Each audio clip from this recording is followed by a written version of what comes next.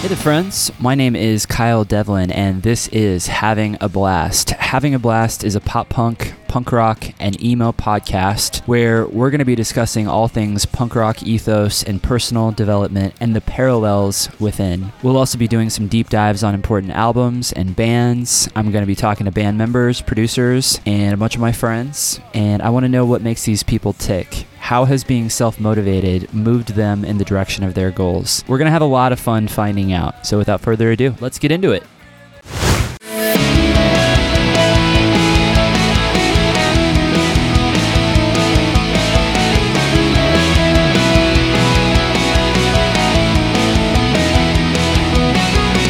Hey there, friends. Welcome to the show. I'm your host, Kyle Devlin. This is Having a Blast. Today, I am extremely excited to be speaking with Mr. Ted Bond, singer of the melodic punk rock band Craig's Brother. I have been a fan of Craig's Brother for over 20 years now, which is insane to say. I discovered them on the Tooth and Nail compilation, as I'm sure a lot of you did, songs from the Penalty Box. Craig's Brother has a really fascinating career arc, and we discuss all of it. We talk about everything. Ted opens up about what it's like to be ostracized by not only your label, but also by members of the Christian music scene in general. We talk about the history of the band, we discuss what it was like to make a new full length at this stage in their career, and the 2 songs that they have released so far, 3 really, because they released the opener as well, they're all fantastic. They have 4 songs as well that they released earlier in the year as an EP. I learned a ton in this talk.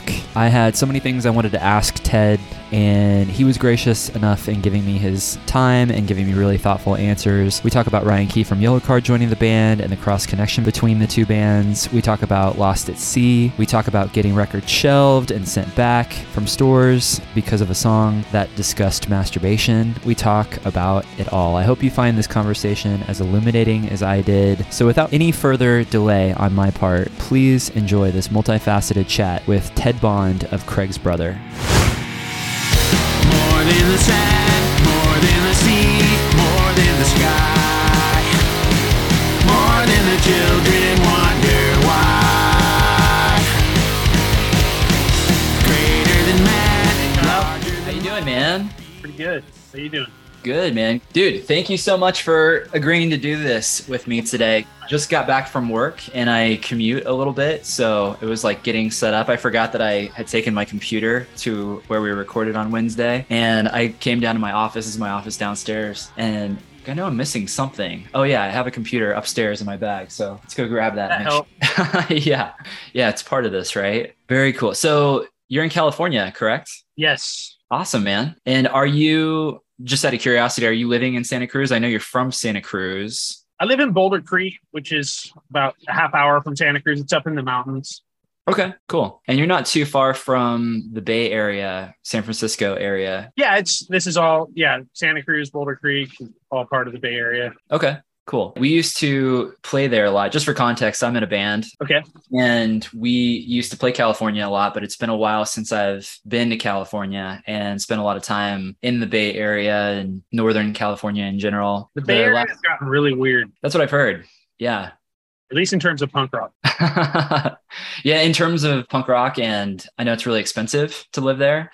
And it was expensive 20 years ago, so I can only imagine what it's like now. And I've been to Southern California a couple of times just visiting and things, and it's always interesting to go back now with a different lens and the fact that I'm an adult and stuff. And back then I was a kid in many ways. But how's the weather there today? Pretty hot. Well, I don't know. I guess that's all relative. It's 98 degrees at my house. Oh, wow. Okay. Yeah, I'd say that's pretty warm. Yeah. It's over 100 most places. I'm like right under a bunch of redwoods and by the river. So it's a little bit cooler here. But okay.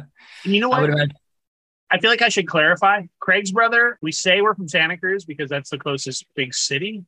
Mm-hmm. Actually, I think we did our longest, most consistent practicing in Boulder Creek. So okay. So where you're at? Yeah. So you spent a lot of time there. Totally. Very cool. It's like that here in the Midwest too. I think oftentimes you'll have people that they live near Kansas City, but Kansas City, it would take an hour to drive across the entirety of it, technically. And I think it's the same with St. Louis. There's a lot of people who live outside of St. Louis or maybe even closer to Columbia, but they might say they're from St. Louis or something. Dude, we always had great shows in Kansas City. Really? Back in the day, yeah. Do you remember where you guys played? Did you guys play the New Earth? Yes. Okay, cool. Yeah. Very cool. It was probably late 90s, I would imagine, after Homecoming came Yeah, out. late 90s, 2000, 2001, a little bit. Yeah.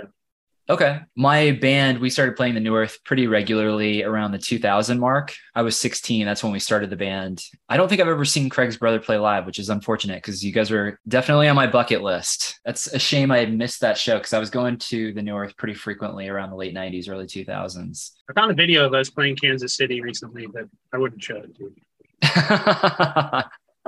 That's cool, man. It's cool that there was a lot of people here seeing you guys play and enthusiastic. I had a friend of mine, I was just thinking about it on the way home from work, actually. The first time I actually heard Homecoming in its entirety, because I had heard Craig's brother on the songs from the Penalty Box. I think Yes. Dear Charlotte, that was the one that I heard on one. Yes. And I loved that song, but I never saw your record. And I probably assumed at some point I'd see you guys play live. But I remember my friend Jason, he showed me Homecoming. And I think it had been out for maybe a year and a half at that point. But it also just happened to be the same day that I discovered Rufio. I listened to that first demo that they put out. Nice. Yeah. It's weird how that happens. You have these distinct memories of when you discover bands, but it's time and place. It transports you right back to that time and era. It's pretty interesting that you discovered us and Rufio on the same day. Yeah. Yeah. Because you guys have been a band at that point for a while. And this is probably 2000. And my friend Ryan, he started a record label, a small record label, and he really wanted to sign Rufio. And they had that 3-song demo out before Perhaps I Suppose came out. But I just remember those two things. I had heard Homecoming for the first time. And I was like, oh, yes, I love this band. I need this record. And then at the same time, discovered Rufio on the same day. So I may go in chronological order here, but sometimes it's fun to Tarantino and go all over the place. But No worries. I'm a big fan of Craig's brother, big fan of your band, and have been for a really long time. Game Time, for a very brief shining moment, was on the same label as Craig's brother, as well as Hey Mike with Takeover Records. Oh, you guys were on Takeover? Yeah, very briefly, and then we broke up. No way. Yeah, we were good friends with Yellow Card. And I booked their very first show in Kansas City and Lawrence, which Lawrence is about 45 minutes away. That's where I'm at right now. Was that like 2001 or something? 2000? Yeah, it was end of 2001, early 2002. One for the Kids had just come out. And I met those guys and they were coming through with Park. And I happened to book the show. And that's how I got to know those guys. And obviously affiliated with Craig's brother, the fact that Ryan was in the band for a little bit. And I would love to talk about that too, just because the timeline, I'd love to know from your perspective. Going back to, we mentioned Santa Cruz being the big city. Did you guys play Santa Cruz a lot when you were younger, at the very beginning inception of Craig's brother? Yeah. Yeah, of course. Our very first show was in Santa Cruz. It took a little while for us to like actually get a good draw in Santa Cruz, but by 2000, we were drawing about like 500 people in Santa Cruz. Now we hardly draw anybody, but in our own In home. Santa Cruz? Yeah. Yeah, I would imagine live music, the scene is probably a little different today. There is a live music scene in Santa Cruz, but it's not so punk anymore, though it is coming back. The last show we played was about a year ago, and a bunch of the young kids, I was totally surprised, knew us and knew our music and were into it. That's great. That's very cool. But most of Santa Cruz is like Grateful Dead cover bands. It's like that here in the Midwest too. You've got a lot of jam bands and stuff. If you really want to be a successful musician, just cover the Grateful Dead. At least if you want to make money. And don't play punk rock. That's true. Yeah. The only money I ever made in music was playing in a cover band. Yeah, totally. Yeah. You guys have any like space jams? We didn't really. We were one of those cover bands that played with a track oftentimes. It was very like robotic. We didn't have any of those jam band songs, but it was more like, oh, we're playing a bar tonight, so hopefully everybody's drinking a lot and enjoying themselves because then we'll get lots of tips. That's actually the one thing I really don't understand about music from like the 60s and 70s. Like Pink Floyd. I love Pink Floyd. Except I'm like, you have like a 7-minute song and you jammed for like 70% of it. Like, can I get the like abridged version of Pink Floyd, please? That would be great, right? The Cliff's Notes version of Pink Floyd. Yeah, that'd be good. Good choruses and cut out the jam parts. Yeah, that would be the Pink Floyd version for all the people not doing LSD while listening. Yeah, I think if you're on LSD, it's cool. Yeah, because you got all those interludes and stuff that you're just gently swaying or bobbing your head to. Yeah, For sure. I've heard you say in interviews in preparation for this, I heard you talking about how you had a bit of a hippie phase when you first started getting into music. Totally. Yeah. Yeah. You discovered the Beatles. I mean, Santa Cruz is a hippie town. Yeah, I discovered the Beatles and like I loved them. And I was like, I love the Beatles. I must be a hippie. And then I started hanging out with hippies. It's funny. At school, I started trying to hang out with the stoners. I was a freshman in high school. Mm-hmm. And none of the stoners wouldn't accept because I was just too loud and obnoxious. They're like, we're trying to get you low crow, dude. Get the fuck out of here. That's awesome. Other kids were like, say no to drugs. I was like, nobody will offer me drugs. I'm not cool enough to hang out with the stoners. Exactly. Did you ever get in hacky sack circles? Was that a thing? Yes. Oh my gosh. Yes. Hacky sack circles when I was a freshman in high school. That was what it was all about. Yeah. But I was never good at that either. So. Okay. What year was this? Just out of curiosity. Like 91. Okay, cool. Did you graduate in 94? No, I graduated in 95. 95. Okay. That was a good era. The grunge era was in full force. It was interesting to see. I see it now with culture and fashion and everything making a big loop back to the early 90s, because I think in the grunge era, you had grunge, but you also had this resurgence of 70s culture. And maybe that was more towards the mid 90s, the But generation. they went together. There was a little bit of an overlap. Yeah. Like Neil Young. All the grunge greats were like, we're really influenced by Neil Young. That's true. So, And Nirvana was influenced by the Beatles. So it makes sense that it was having its next heyday, you know, just well, like and also, now. what my big complaint, actually, I feel like we're starting to break out of this, but like for a long time, everything's been almost exactly the same. No matter what genre, it's like the same chord progression. It's like a 1-5-6-4 Mhm. every time. The late 80s, it was all about dance music and pretty formulaic, what was going on MTV. Oh, it was either like hair metal bands or it was like dance music / kind of hip hop, but more like Paula Abdul stuff. Yeah, synthy. It kind of got to the point where it was like the music was really confined, and then grunge came along and just blew the door open. And I feel like part of the reason that happened was because people were just tired of being confined to either this category or that category. Sure. Which I feel like we're kind of in the similar position. So I guess we just need the door to be blown open again. Do you think that's a possibility now? I think so. Yeah. Do you think there's a genre that's waiting to be discovered that could just be defining in terms of the era that it comes out of? Because sometimes I wonder if we could ever realistically have another Nirvana. Does rock music or distorted guitars, does it have something like that? Or is it just going to be something century relic? completely Yeah, maybe.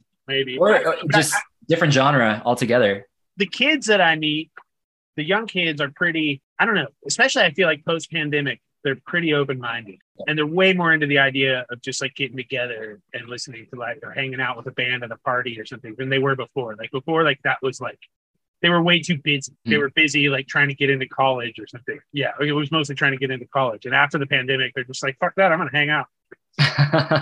So you think it's that connection that people miss?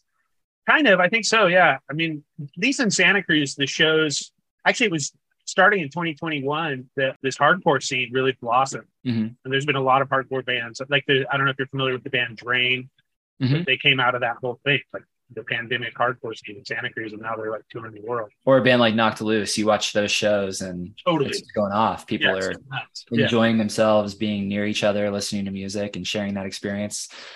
I don't know. It will be something like that. Maybe it'll be something really angsty and aggressive. I feel pretty encouraged. I wish Craig's Brother wasn't spread all over the world these days so we could actually play Santa Cruz more. But Yeah, sure. Yeah, because Steven, he's in Germany now. yeah. Okay, cool. Yeah. I was a little shocked when he told me he was moving to Germany, but then he explained the context and the situation. Since his wife and his child and him had been just struggling in California. They went to Seattle, and it was kind of even worse because they didn't know anyone there. You know, you need, when you have a little baby, you need a family network. You need, to be able to drop the baby off with grandma and grandpa or whatever. Sure. Yeah, it's mutually beneficial, right? Yeah. Grandparents get quality time and you get some help and a date night or two, which is crucial. You get that reconnection. Yeah, absolutely. For sure. Yeah, it makes sense to have that family unit. And I know that's one of the big reasons for moving out there and stuff. But going back to the hippie phase, or out of the hippie phase rather, what was the catalyzing nature of getting into punk rock? Honestly, like Nirvana was huge. Like I loved the Beatles and I loved their songs. At that stage in my musical development, which was like right at the beginning, I could not figure it out what they were doing or how to actually like play like them.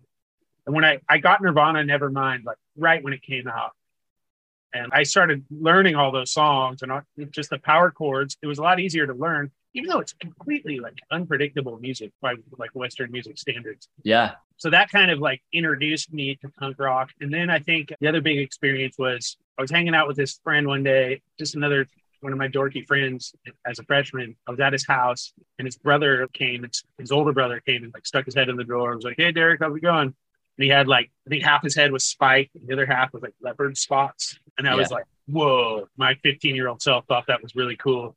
And he left and I was like, "Who's that?" He's like, "Oh, that's my brother. He's in a band. They're called Good Riddance. You want to hear them?" And he gave me a copy of their demo. Whoa. Okay. Yeah. They were from Santa Cruz, right? Yeah. Yeah. That kind of changed my life. That was like, I don't know. After that, it was like, I stopped being a hippie, or I realized I wasn't a hippie and it was all about punk rock for me. That's that demo awesome. was so good. It had a lot of the songs from Forgotten Country, but they were better performed. I don't know about better recorded, but they recorded Forgotten Country in 5 days. Wow. Isn't a lot of time for that many songs. So they really had to rush it. It wasn't necessarily the very best performances.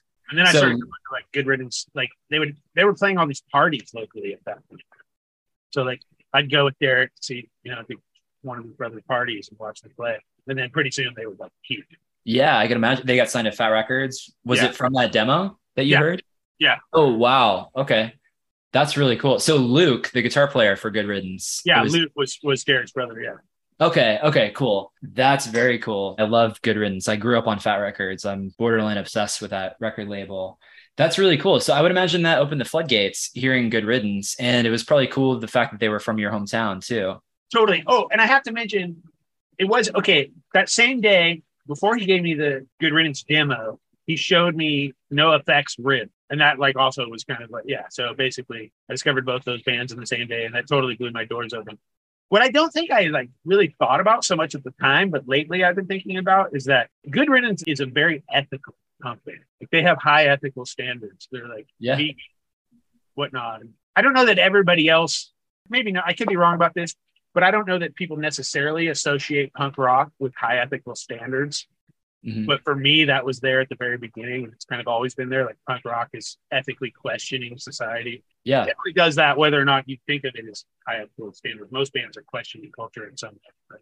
Yeah, that's a really great point, actually. And something I wanted to talk to you specifically in terms of Craig's Brother, because you listen to a lot of the Craig's Brother songs and the themes baked in. I think you guys ask really great questions in your songs. And thank you.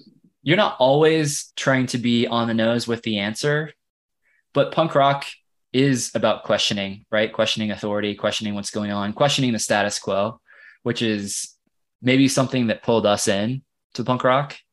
I think that was something that even subconsciously, I think I was attracted to. I was a teenager when I first heard Propagandhi and Pennywise and stuff like that. But I think there was something about their lyrics and their message that hooked me initially. It's interesting because I'm 38 years old now and I'll go back and listen to those mid-90s Good Riddance albums, Pennywise and Propagandhi. And I'm thinking, wow, they were really going for it. They were trying to tell the truth, or they were trying to ask those questions, There was a lot of baked in ethics and morality associated with it. I think that our generation, especially the 80s kids, but I think it was still true for the 90s kids, punk rock was in the early 80s. There was this like recession. There were no jobs for young people. There was really nothing to do. And also at the same time, society was just kind of like, you guys are a bunch of punks. Not in the way we talk about it, but like you guys, a bunch of losers, get a job. Well, there's no job to get. What are you talking about? So it was, I don't know, all these kids who were basically just abandoned by society. They just started telling it how they saw it. And there was no reason not to. I feel like what the difference is with most young people is there's an incentive to conform. Like you're going to get a job and have, money, a nice car, beautiful wife, all these promises of middle-class life. And that wasn't even being promised. It was just like, fuck you guys. And so it was like, well, fuck you back. We're going to play the most obnoxious music we can play and tell you why you're wrong. Yeah. And call it out for what it is. And you're idealistic when you're young, so you can see it for what it is, right? Yeah, I don't know. I feel like it was totally natural, and it felt totally natural to just question culture, to be basically radical. Yeah. Which isn't really natural. Young people should be fairly like progressive or, forward thinking, but if society's doing its job, it's training us to be the next, conformists. Society kind of failed with the punk generation, and here we are. Yeah. Yeah. Do you think that's happening again? Maybe. History repeats itself. Like in the 21st century is that they got better at what they did was they kept kids so busy that they had no time to question anything. They just packed their schedules like as full as they possibly could. And most kids are just depressed and stressed out and didn't really know why, didn't even have time to question it. Like at least we had a lot of time. That's not all the only thing we had was like time to ride our skateboards and make punk rock songs.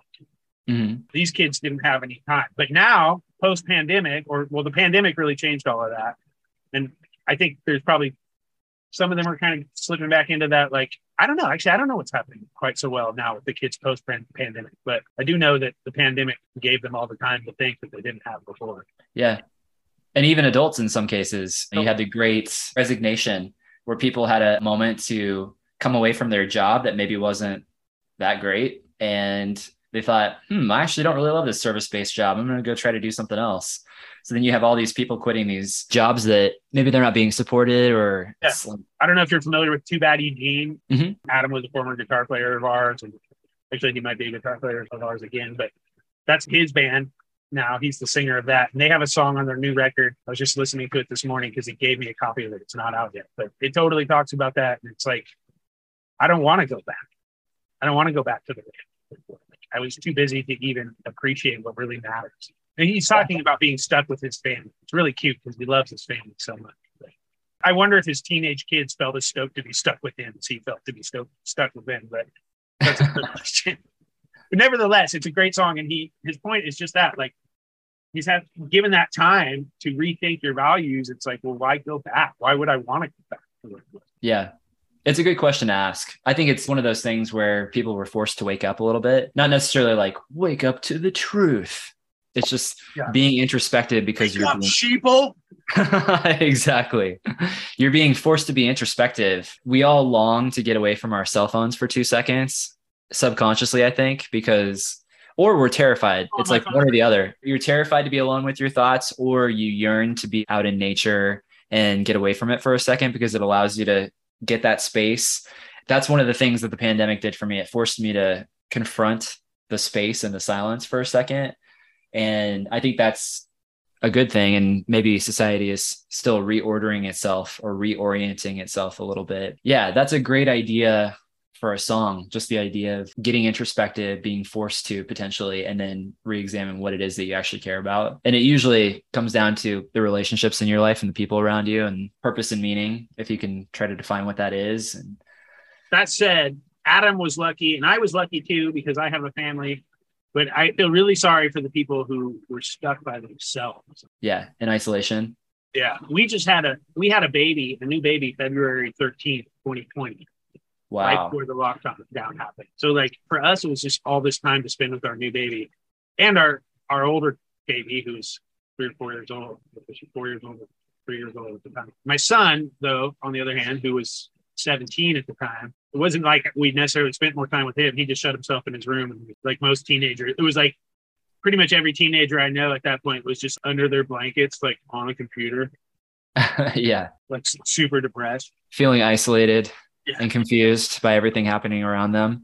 For teenagers, like that's the last thing you want as a teenager. It's like, oh, just go to your room for a year. Yeah, you're right. It's almost one of those things where you think you want that, but then you actually are confronted with that, and it's scary and isolating and confusing and probably not that great. It's crazy to think about what younger generations have gone through already. 17, looking back at the fact that 2001 wasn't that long ago, 9/11, and all the subsequent events that have happened. If you were a young person throughout that historical timeline, it's crazy. But you mentioned jobs earlier, and I was listening to this guy talk a little bit about how the baby boomers had too many kids, and then they had too many kids. And that's one of the reasons we don't. But at the same time, you hear that there's lots of opportunity out there and lots of jobs available, but there's lots of people competing for the same jobs in ways too. So I wonder if the cycle is happening that you mentioned from the 80s to now, Right. Like that. Parallels there. Yeah. You got some abandoned kids who are going to gravitate toward punk rock now again. Maybe. You never know. The new iteration of it. So you discovered Good Riddance, you discovered Fat Records, and then I would imagine you wanted to start a band, because we all want to start a band when we start learning those power chords. And Yeah. become accessible. Yeah. I wrote this song called Nothing to Say. I could grab my guitar and play it for you. You want to do that? It's really simple. I'm going to grab my guitar. Do it. Let's do it. This was like my first punk song. Wait, do I have a pick somewhere? Dude, out of 99 episodes, this is the first time anybody's ever done this. So this is great. Wait, I may be doing the Nirvana rhythm just because I've got Nirvana in my head, but it was like, I got nothing to say to you today. It just did that over and over again. That's awesome, man. That's killer. I think you guys should re-record that. So I had a band called General Handiwork. General Handiwork, you were great. I love General Handiwork. I kind of wish we never broke up. We never really did break up. We just kind of moved on. I've had bands like that. Were you guys a punk band? Yeah, we were punk. We were kind of a little more old school. We also like sometimes rap. That's cool. Edgy. Yeah, totally. We were definitely kind of avant-garde. Our bass player would wear a dress sometimes. Stuff like that. I don't know if that's really avant-garde. That's just kind of Punk rock for the time, for sure. yeah. And I think what happened is, so Andy started Craig's brother, and he heard me singing with my band General Handiwork, and he kind of like was like, "Hey, why don't you come jam with us?" And I don't know, General Handiwork was great. I guess why was I so drawn to Craig's brother? I think it was just it was like five guys that were really passionate about songwriting, and the amount of work that was going into the song was a little bit more. General Handiwork was kind of silly, like what I just played. Yeah. Pretty simple stuff. I mean, some of it was kind of cool, like, but mostly I was doing most of the songwriting. So it was kind of nice to have some other songwriters that I was working with. Yeah, to bounce song ideas off of and things like that. Yeah, totally. And they were taking it seriously. So I think we all start playing music with our friends, and it's a really fun thing. You're just jamming in the garage or your friend's basement or something. But there is something alluring about people who start taking it seriously. And then you think, oh, we're going to play a show. And we're going to big shows. And then maybe even we're going to go out of town and play shows. You know, I don't even know if that necessarily occurred to me, but doors started opening pretty quickly with Craig's brother.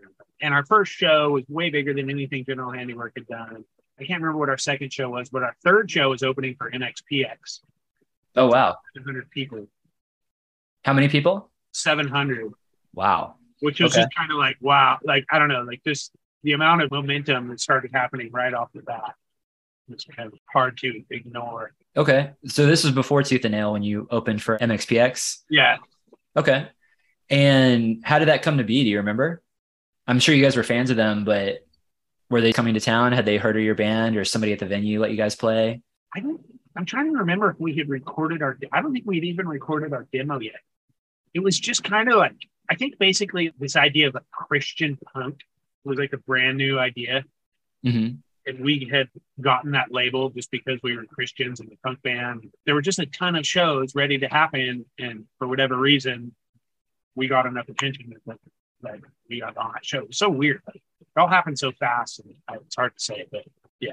Okay. Definitely our very first show was working with a guy who's, I'm still friends with him. His name's Philip Von Reddy, but he was like managing bands, producing shows. And it was much more of a serious situation than just, some playing a party or whatever. And he, I think, kind of told a bunch of people about us, and word spread, and pretty soon we were opening for the street. Okay, cool. Our fifth show, we opened for the Supertones. Oh, nice. The Supertones. Yeah, I remember the Supertones. People, like, we were like, what? Like, it was also it was us, Five Iron Frenzy, and Supertones. I love Five Iron Frenzy. I still love Five Iron. Supertones, I don't know. Yeah. They were big back then. I mean, they really were. We're so big. I mean, they probably sold 1 million records. Maybe. That's what's so incredible about that time period. You had independent labels selling a noteworthy amount of units. I mean, I think of a band like No Use for a Name. Didn't they sell 2 million copies of Fat Records over their tenure as a band? That's insane to me. Or maybe even more. But like the Supertones, something about ska, I don't know. It just fits so well with Christian culture at the time. Like, it's like, hey, this is mostly silly and hardly offensive at all. I can be like edgy and alternative, but not bad. Yeah. Punk, not quite so much. But Yeah. And periodically, there's distorted guitars. Yeah. So anyway, Yeah. we digress. That's a pretty cool lineup of shows, though. You open for MXPX and then right into a couple shows later, you're opening for Five Iron and the Supertones. When did Tooth and Nail come into the fold? When did you know that you were going to be in front of them or talking to them? Okay, so we first got together. We were like, okay, I guess we're a Christian band. We're Christians. We're in a band. That must mean we're a Christian, right? But by the time we recorded our second demo, or Keeping It Real, our 7-inch, we started to question that. Like Insult to Injury, which is probably our most popular song ever, is critiquing Christian. It's not Christian propaganda. It's kind of saying like, what's up with this? We kind of were like, well, wait a second. Christian music is mostly just yay Jesus music. And here we are criticizing the church more than saying yay Jesus. And also the expectations of youth pastors and stuff was that we were going to be basically Christian propaganda. And we weren't doing that. We were trying to be a punk band and writing punk lyrics, which are questioning the culture and not questioning our own culture, which was Christianity. So we kind of like realized / decided that we weren't really a Christian band, that didn't really fit what we were doing. So we sent out our demo to pretty much all secular labels, Fat Records, Epitaph. I think we sent it to like Lookout. But Adam, sneaky old Adam, who, I don't know, Adam kind of grew up in a much more rigid, or I don't know if I'd say rigid, but he went to a Christian high school, private school his whole life, very Christian. So he really likes Tooth and Nail, and he sent the demo to Tooth and Nail. Was there part of him that maybe wanted to label yourselves as a Christian band or be known as a Christian band, even if you didn't outrightly say we're a Christian band? Was he okay with the idea of entering the secular market? He wasn't opposed to it. Okay, so we actually had this bass player and guitar player. Brent Capping was our bass player for a moment. He just died this last spring, which is really sad. Oh, man. I'm sorry to hear that. There was a guy, Dave Cree, and they were all about being in a Christian band. And when we decided we weren't going to be a Christian band anymore, they quit. So we got Scott, who was actually our bass player before Brent, back. And then we got Adam in the band. So Adam was okay with us not being a Christian band. He knew that getting into it. And I don't think he necessarily even thinks of Too Bad Eugene as a Christian band. The Too Bad Eugene definitely talks about God and Jesus more than Craig's Brother does. Mm-hmm. So he's still doing that, which is not a criticism. Too Bad Eugene does it in a very tasteful way. I actually really like it. But he knew that. But at the same time, he really liked Tooth and Nail. He really liked MXPX. He really wanted to be a part of that whole crew. So he sent them the demo, or basically the whole package, and they liked it, responded. And I guess when the money was being dang, it wasn't even money. Like, it wasn't like there was that much money, but it was just kind of like the distribution, the whole deal was too much to say no to for us. So we jumped on board.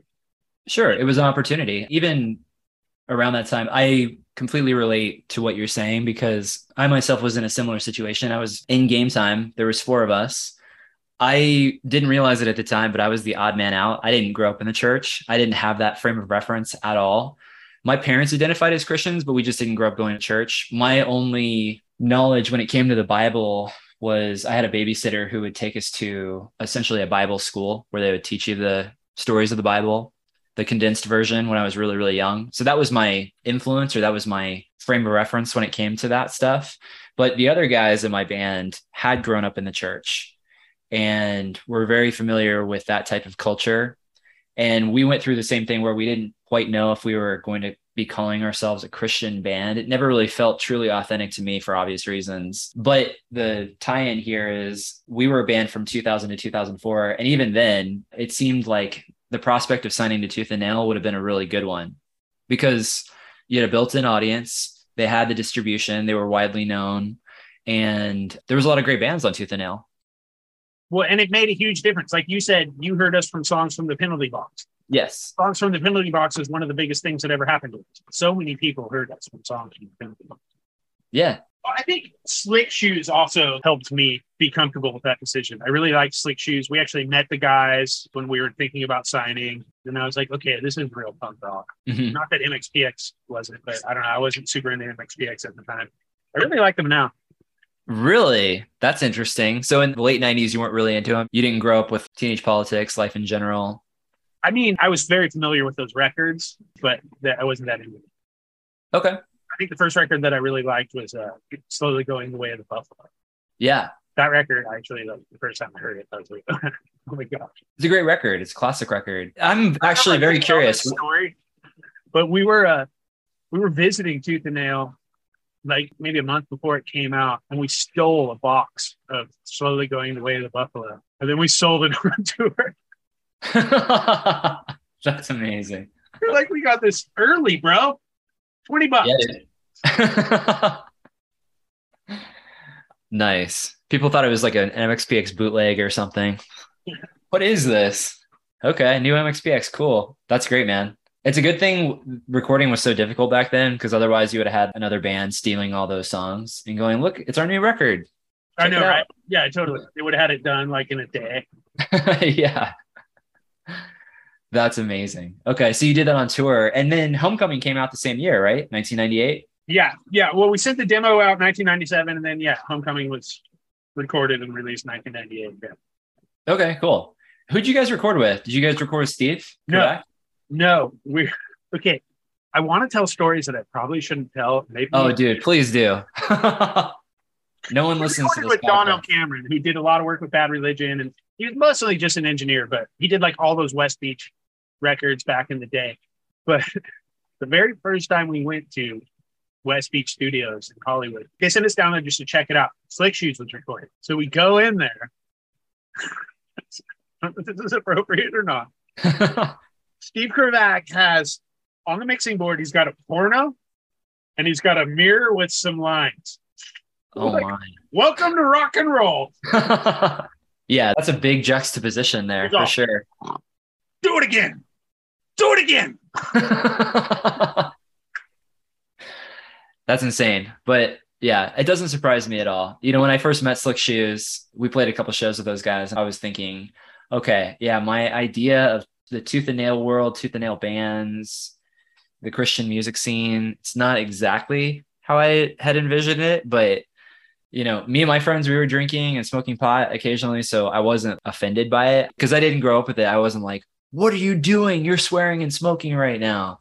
We went on tour with Slick Shoes, and the whole time, both of bands were like sneaking off to drink and smoke weed, but we didn't know that the other band was doing it. We only found out later, oh, you guys are doing that too. Yeah. And they just weren't open about it, right? Yeah, it was a big no-no to say those things or to let that get out into the public persona. Totally. Yeah. You had to keep it on the down low. We could have been smoking bowls the whole time. Could have been chiefing with Ryan. Yeah. Who was like 16 at the time? Yeah, that probably would have been illegal. All right. I would have chiefed with Joe. Yeah, there you go. With Ryan, but I have chiefed with Joe.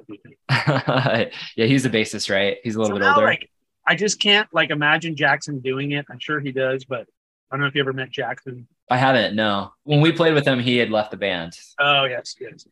I did just find out, though, that he is Bob Mould's nephew from Husker Du. Is that true? What?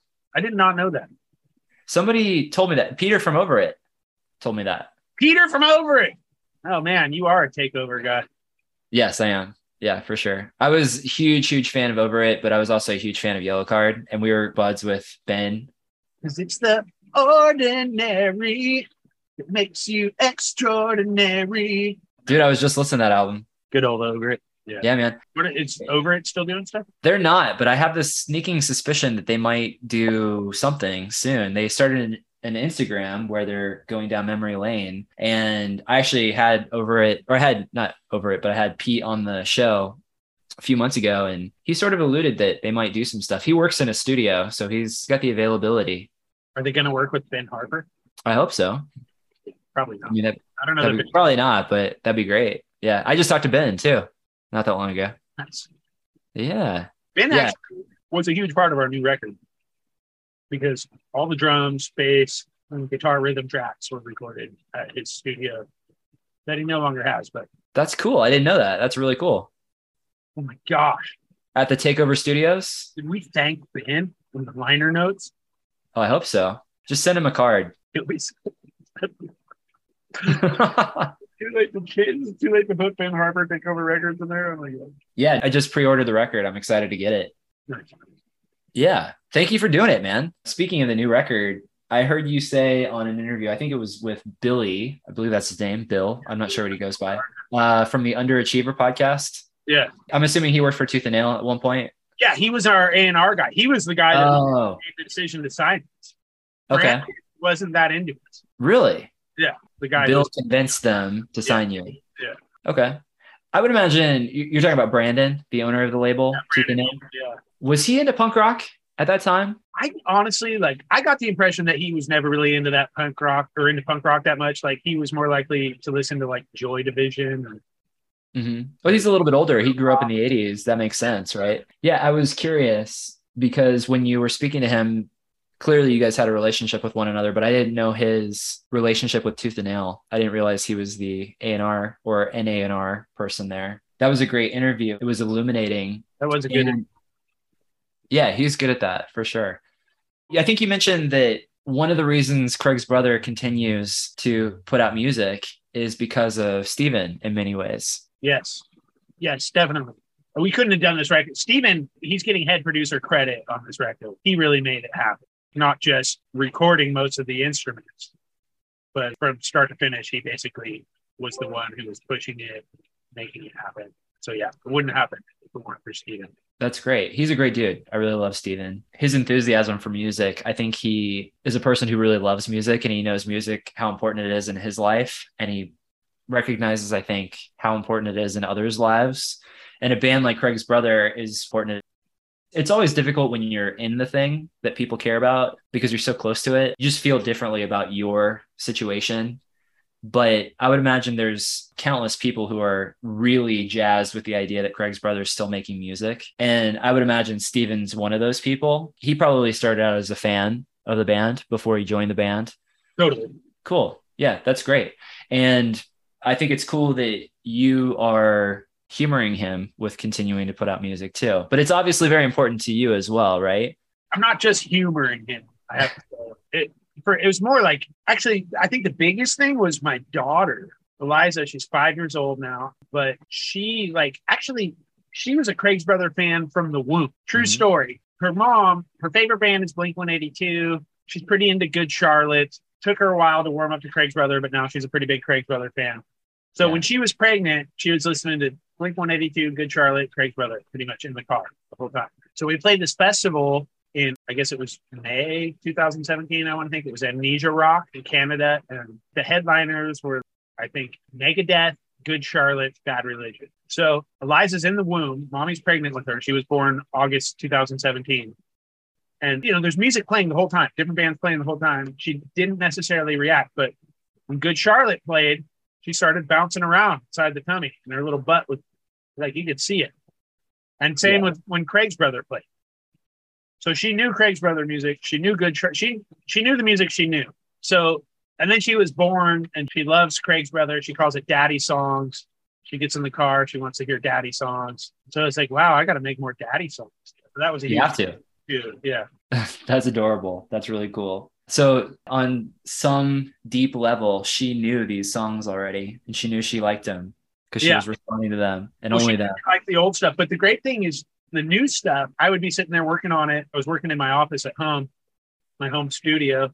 Nice. And she would like walk by the door and stop and give me these like fangirl looks. And then I hear her occasionally singing new songs that aren't even out yet. She knows them. I hear her like, she'll just be like singing them while she's playing or something. So that's awesome.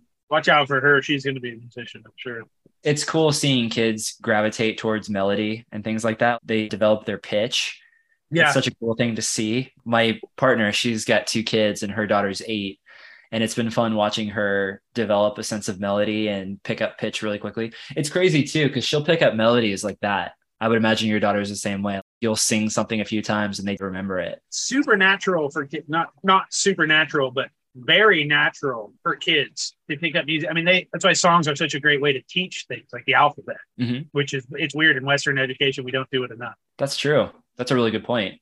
And you'll hear, I know their teachers sometimes over the years, they'll come up with little songs for ideas and concepts. Yeah. And they'll teach that way, which is brilliant when you think about it, because if it's a catchy melody, you're just that much more likely to remember it. It just seeps into your subconscious.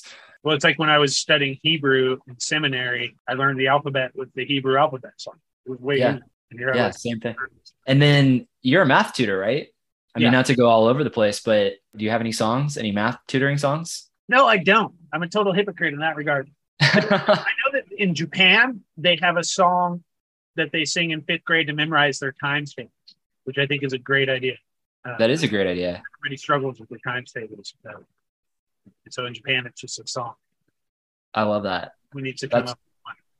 Yeah. One time I had like an idea for a song. It was super hardcore, and it was like negative b plus or minus the square root of b squared minus 4ac over 2a.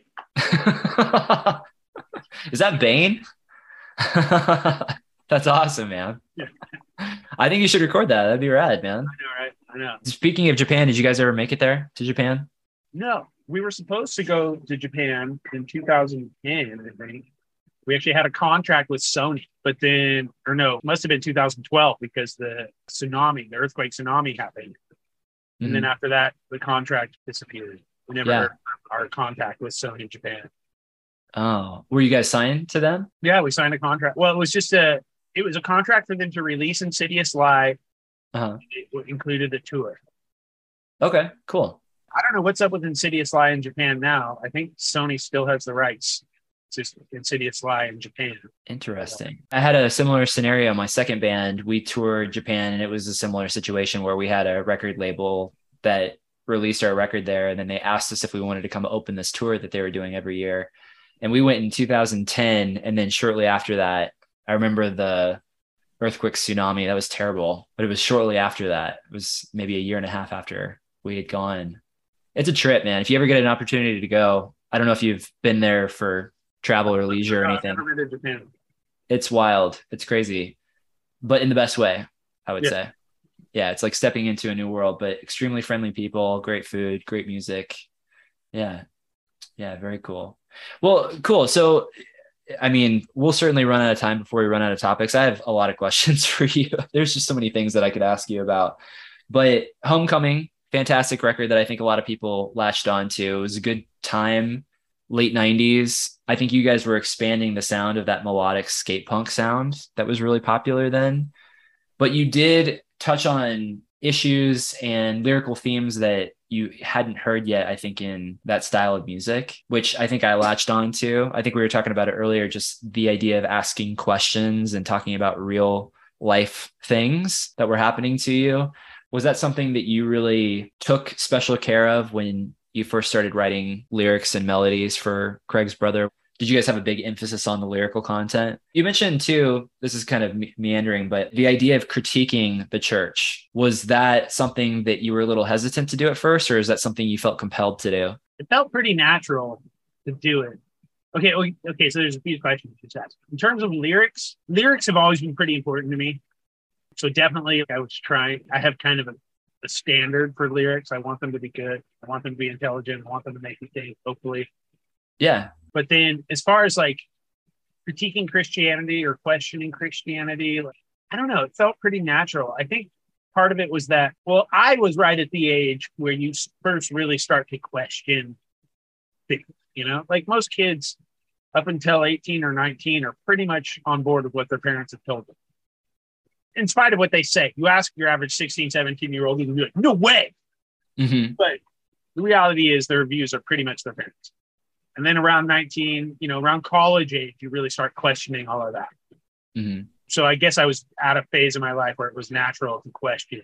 And I was also experiencing some things that were pretty upsetting. Like I had a girlfriend that I met at youth group. I was pretty involved in the church through high school. I mean, I'm not just a math teacher, I'm a Bible teacher. I have a master's in theology, and I was pretty into the Bible. Like I had read the entire Bible by like my freshman year of high school. Still something I'm really into. I had already had a lifelong passion for the Bible by the time I was in Craig's Brother. So I kind of naturally gravitated to this kind of leadership role in this youth group that I was at. Mm-hmm. But I had a girlfriend also, and like teenagers do, we were fooling around. And there was the pastor at my church was like, quote unquote, discipling me. And he encouraged me to like, give him all the juicy details. Well, it turns out there was this weird political situation in the church where there was an assistant pastor And there were some people in the church that wanted the head pastor to leave and the assistant pastor to become the head pastor. But the assistant pastor had a teenage daughter who had gotten pregnant out of wedlock, of course, when she was a teenager, out of wedlock. That sounds like such a weird thing to say. It is a weird thing to say. She had gotten pregnant, and obviously she wasn't married. So this head pastor, one of the guys who was trying to get this new pastor in was my girlfriend's dad. He was like one of the elders in the church. And it came up in a meeting, and the head pastor was like, well, if you're going to bring that up, then I have to bring up the fact that in 1 Timothy, it says that an elder's family should be, under control. Your daughter's pregnant out of wedlock.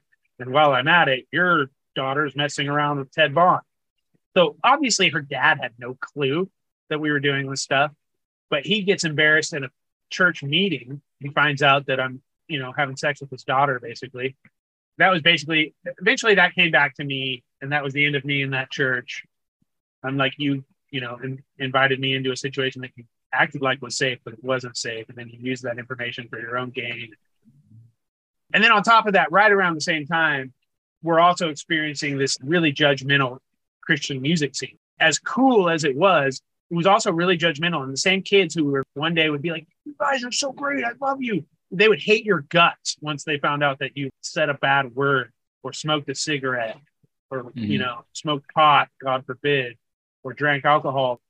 They would turn on you in a heartbeat. And almost like it got to the point where like these Christian fans, they would be super stoked on me. And I'm just like, you're not stoked on me. As soon as you get to know me, you're not going to like me. Like, this is not, So there was kind of, I don't know, it just kind of felt natural to critique it or criticize it and kind of react to it. Yeah. And song was the best way, the most effective way to do it. And that informed insult to injury? Yeah. Okay. Man, I can't even imagine going through that as a teenager. But a lot of teenagers do. Yeah. Well, in some form or another, right? Because that's a coming of age time. But also just the fact that we know so much more now about even just the development of the brain, the fact that you're continuing to develop your prefrontal cortex into age 25, potentially. The idea that you had to process and come to grips with all of this bureaucracy and political messiness associated with the church. I didn't grow up with that. I hear about that a lot now because a lot of my friends did grow up in the church, especially here in the Midwest. My partner, Pamela, she grew up in Iowa and basically the middle of nowhere. And it was the same thing. There was a lot of purity culture, which I was not aware of until maybe the last couple of years of my life, and how insidious that can be and dangerous and problematic it can be. Maybe not dangerous, but just problematic. And it can lead to a whole host of issues into adulthood that you can't really process. Or at least like maybe not physically dangerous, but it's dangerous for your psychology. Yeah, exactly. How it informs your ability to have close, intimate relationships with people later in life. And that's just one element of a lot of problematic elements that I think human beings are just naturally wired to hopefully evolve past. And then you find yourself being inundated with cycles of that too. We tend to go backwards and then we go forwards and then we go backwards again. But I have to say though, so I was planning on being like a pastor. That was my career path in high school. I was actually accepted to like a Bible college in Ohio and was ready to go until Craig's brother saved me. Craig's brother saved you? Literally, it was like June of 95. I'd been accepted to this college. My plan was to go in fall. And then these guys invited me to join their band. And I was like, screw that. I'm doing the band. Yeah. But point is, all of that bad experience with the church happened. And then I was like, I don't want to be involved in that. Yeah. Now here I am 25 years later, I'm involved in church leadership. And I honestly feel like having all of realizing like just how bad it can be has been a really good thing. Because now I expect that kind of behavior. I expect people to act like that. I'm on guard. I'm not telling my like intimate secrets to somebody in a position of power, Mm-hmm. I don't know. It's so, in a way, it was a good thing, or at least it taught me if you're going to be in church leadership, whatever. And also, I'm not manipulating people in the same way my pastor was. Like, exactly. You know what to look for. You know what the signs are, essentially. You're not trying to in a predatory way, essentially try to pry information out of people for your own personal gain. You don't strike me as that type of person, right? You experienced it and you were probably completely turned off by that. So you have an allergy to it at this point. You're trying to prevent that from happening. Totally. And I would rather not be in church leadership than have that happen. Yeah. Well, you're helping evolve, because that's the thing. I wanted to ask you, I heard you mention in another interview that you had read the entire Bible in high school. And that's not something that a lot of kids do in their spare time, in their free time. So I wanted to ask you, what compelled you to read the entire Bible? What was it about the Bible that hooked you? All right, this is a good story. I don't know how much time we have, but I was a pretty crazy reader. Like in 5th and 6th grade, I would like devour books in a day. I mean, I was reading a lot of really cheesy fantasy stuff. That was my big thing, but got to the point where I ran out of that and I was just reading whatever. I was addicted to reading. And then I got in trouble in 6th grade, and we lived in Florida at the time, which matters because I cussed a girl out. And I feel like if I had done that in California, it would have been a slap on the wrist. But in Florida, it was a big deal. And I got suspended from school. And my mom's punishment was she wanted me to read through the book of Proverbs. She gave me a yellow highlighter, and I had to highlight every verse that had to do with your mouth getting you in trouble or losing your temper. And if you've ever read the book of Proverbs, it has a lot to say about that. So, but it's cool poetry. It's really these simple 2-line poems, basically. Each proverb is like a 2-line poem. And I connected with it. I actually enjoyed the punishment. So when I finished Proverbs, I was like, well, I'm going to read the Psalms now. So I went through the Psalms, which is like the largest book in the Bible. And then when I read the Psalms, finished the Psalms, I was like, well, I guess I'll just start at the beginning. Or I don't know if I did the New Testament next, but at some point I just started from the beginning and just went all the way through. So it helps that I was already kind of an avid reader, but somehow it hooked me with the Proverbs. Actually, it was a good move on my mom's part because the Proverbs and there's a lot of parts of the Bible that are actually kind of directed at children, but the Proverbs in particular are meant for children, or meant for like an adolescent, somebody who's old enough to understand some basic concepts, but still doesn't know shit about the world. So that kind of hooked me. And then I just went through the whole thing. And then after that, I would be in church where, and somebody would bring up something and I'd be like, well, it says here in the scripture. And pretty soon, like I was getting accolades from people in church for my Bible knowledge, because most people in church have never opened the Bible in their life. Yeah. Like, I think you're more likely to find people who've read the Bible among atheists. Maybe. Yeah. Like, I read that shit. I don't believe it. Yeah. I mean, I would imagine that's true. I believe it. I don't know what I believe, but I believe it. Yeah, I see a lot of that today, especially belief without actual any knowledge. That's interesting. Was there a sense of, I'm just curious because as I get older, my problems with Christianity, it's not so much the Bible, because at a very young part of my developmental age, my grandfather told me that the Bible was a series of metaphors. So that was my frame of reference with the Bible. And, whether or not that's true, that's just how I grew up thinking about it. Oh, these are metaphors for life. I wonder if there was a part of you that felt like this was a clear roadmap for how to live your life in a good way. And you felt like you were in the know by knowing it all. I mean, I wasn't really old enough to question like, wow, is this really like, I don't know. Definitely at this stage of my life, I questioned the Bible a lot. At that age, I didn't really, but it wasn't like, I wouldn't say it was like, wow, now I got the inside. Maybe a little bit, but I think it was more just that something about that literature kind of, I was able to connect with it. Yeah, it hit you at the right time. You absorbed it.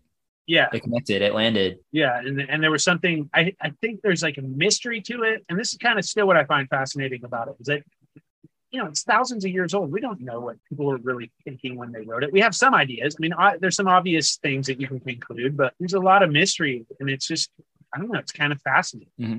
I mean, at the time, I didn't realize that, even Bible scholars don't know. At the time, it was just, wow, this is like so deep and rich, and there's so much here that I don't quite get, but I'm just, I don't know, attracted to. Like the mystery of it was attractive. Yeah, you said it's fascinating. And I think in many ways you're fascinating just as a person, because there's a juxtaposition with you. The fact that you grew up in the church, but you ended up being in a band that in some ways was ostracized by that culture. We were canceled. You were the first band to be canceled. I seriously wanted to call our record Uncanceled. It's not too late, man. They probably haven't printed it yet, right? I need No, to that's write a right. song called Uncanceled or something, but yeah. You should. Yeah. An additional single. That'd be great. That'd be awesome. That'd be hard to rhyme with. Uncanceled. There's something in there. I'm It for just like sure. all rhyme, and then like the like last part would be like uncanceled. Yeah. That's awesome. Yeah, I mean, you're a bit of an anomaly just yourself. The fact that you're currently talking to me, you're wearing a Bad Religion shirt, but we're talking about how at a very young age, while you were still able to question things and absorb things and maybe question what you were reading, you were attracted by the Bible itself, so much so that you decided to read the entire thing. And you mentioned that a lot of people don't even bother reading the Bible. So you probably have a lot of knowledge that some people who purport to believe something so strongly may not even read the entire text of it. I find that fascinating. I find that interesting, but maybe that's something that helped guide you towards punk rock as well. Just the nature of questioning the status quo, like we were talking about earlier. I'll tell you this, one thing that most people don't really realize about the Bible, because it's thousands of years old and it's, people who are espousing traditional values often appeal to the Bible. Maybe not all of it, but especially the prophets. And a lot of it was completely countercultural for its time. Like the prophets were killed because they were saying something that everybody hated, and they were essentially criticizing their society. So it's a lot more punk than it gets credit for. Yeah. And Jesus in particular. Jesus. Yeah. Very punk rock. Punkest dude ever. He didn't even do anything violent. They had to kill him just because of the things he said. That's how threatening he was to the status quo. Right. And what he was saying wasn't even all that controversial, especially by today's standards, but people still find it controversial, the idea of helping the most marginalized, right? It's like the concept of Jesus, I can totally get behind, even as somebody who grew up in the secular world. Undermines capitalism, right? Yeah. The idea that you would not be all about yourself. But the church that I grew up in was like, oh no, capitalism is good. Communism is evil. Right. And you hear that now, right? It's actually a lot closer to what Jesus was talking about. Right. Or socialism or socialist programs, or at the very least trying to help the most marginalized and those people that need it. Recognizing that we are, as an adult, I understand the responsibility I have as an adult and those closest to me, but it's always been both. It's not just about me, and it's not just about those closest to me. It's also about the whole in which I inhabit, the society in which I inhabit, the civilization. We're only as strong as our weakest link. And I think the pandemic really highlighted that. You can't necessarily have your blinders on to all these people that are going through something and need help.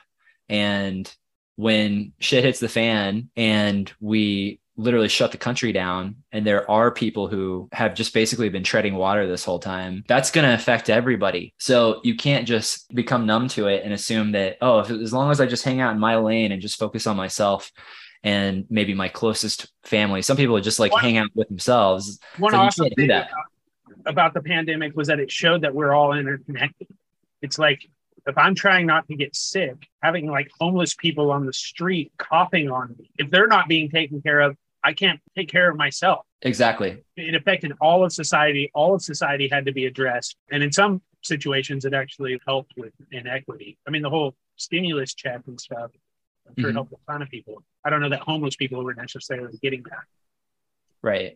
Yeah, but I think it highlighted that fact, though, the fact that we've got a bunch of people who are on the verge of being houseless, and they're going to need help during this very tumultuous time in which we're all, like you said, connected to it. You can't escape it. It was interesting. I think Santa Cruz, when the vaccines were still not available to everybody, the homeless got them first, which makes sense. If you're trying to prevent the spread, go to the people who can't help but spread it. The ones that aren't necessarily holed up in their home, right? Yeah, they're not able to isolate. They have to be itinerant. They have to move from place to place just to survive. And they have to interact with people. Mm-hmm. Yeah. It's interesting. That's something I go back to a lot as an adult, the idea of personal responsibility, but also responsibility for the whole. And I think that's difficult for people because it's not myopic. It's not one or the other. So I would love to hear, I would really want to talk. I appreciate your time today. Thank you so much, Ted. I really want to hear about this ostracization of Craig's brother, because me and my friends, we didn't really know the whole story, but I always was told that they were taking your records off the Christian bookshelves or something because of a lyric on Homecoming. Was this an actual thing, or was this something that got blown out of proportion? No, that totally happened. That definitely happened with Homecoming. Actually, it happened with both our records. I'm not quite sure why it happened with Lost at Sea, but with Homecoming, we had the song Going Blind, which is dealt with kind of lust and masturbation. And that was just too much for some mom. Some mom was going to family bookstores so that her teenage, the whole value of Christian music for moms was that it was supposedly safe as opposed to secular music. So right when it got released, somebody complained to family bookstores, and family bookstores sent back the whole shit, which was a big wrong. But they quickly changed their tune and put us back on the shelves. And then with Lost at Sea, something similar happened. But Lost at Sea basically was shelved. I don't know if you know this concept, where a label will just not tell the distributors about a record. But there was enough demand from the fans that family bookstores requested it. And family bookstores ended up being the only place where you could get it for a while. So just weird. That's crazy. Okay, so here's what happened with Lost at Sea. And this was actually what got us canceled, aside from a number of things. But the straw that broke the camel's back was there was a picture of Juice, our drummer at the time. It was from above. I think we were playing in Canada, where there was this like catwalk above the stage. And someone was looking down, and he's like looking up from his drum set. He's flipping them off with a big old smile on his face. Super cute picture, like not offensive at all. But he was flipping the bird. Yeah, I know Juice. Yeah. So that was they were super offended. And our web guy, who's like, he's not a Christian, but he's the least offensive guy ever. He put it on the website. I didn't make the call, but pretty soon we were getting yelled at. And I'm like, I either, turn on Juice and turn on our website guy. We're both just really good people. Or I stand up for them. And I chose to stand up for them. And that was kind of the final moment. Tooth and Nail had enough of us. And once Tooth and Nail decided that we were shelved, the whole Christian scene kind of canceled us, which was fine. Actually, I was kind of happy with that. What Tooth and Nail wasn't very, I feel like, wise about was that we were actually crossing over already. Yeah. We had, I don't know if you know about the Napster incident. I've heard you talk about Napster, the fact that Lost at Sea came out around that time, right? I would imagine you guys were on Napster and people were discovering your music there. Is that right? Yeah.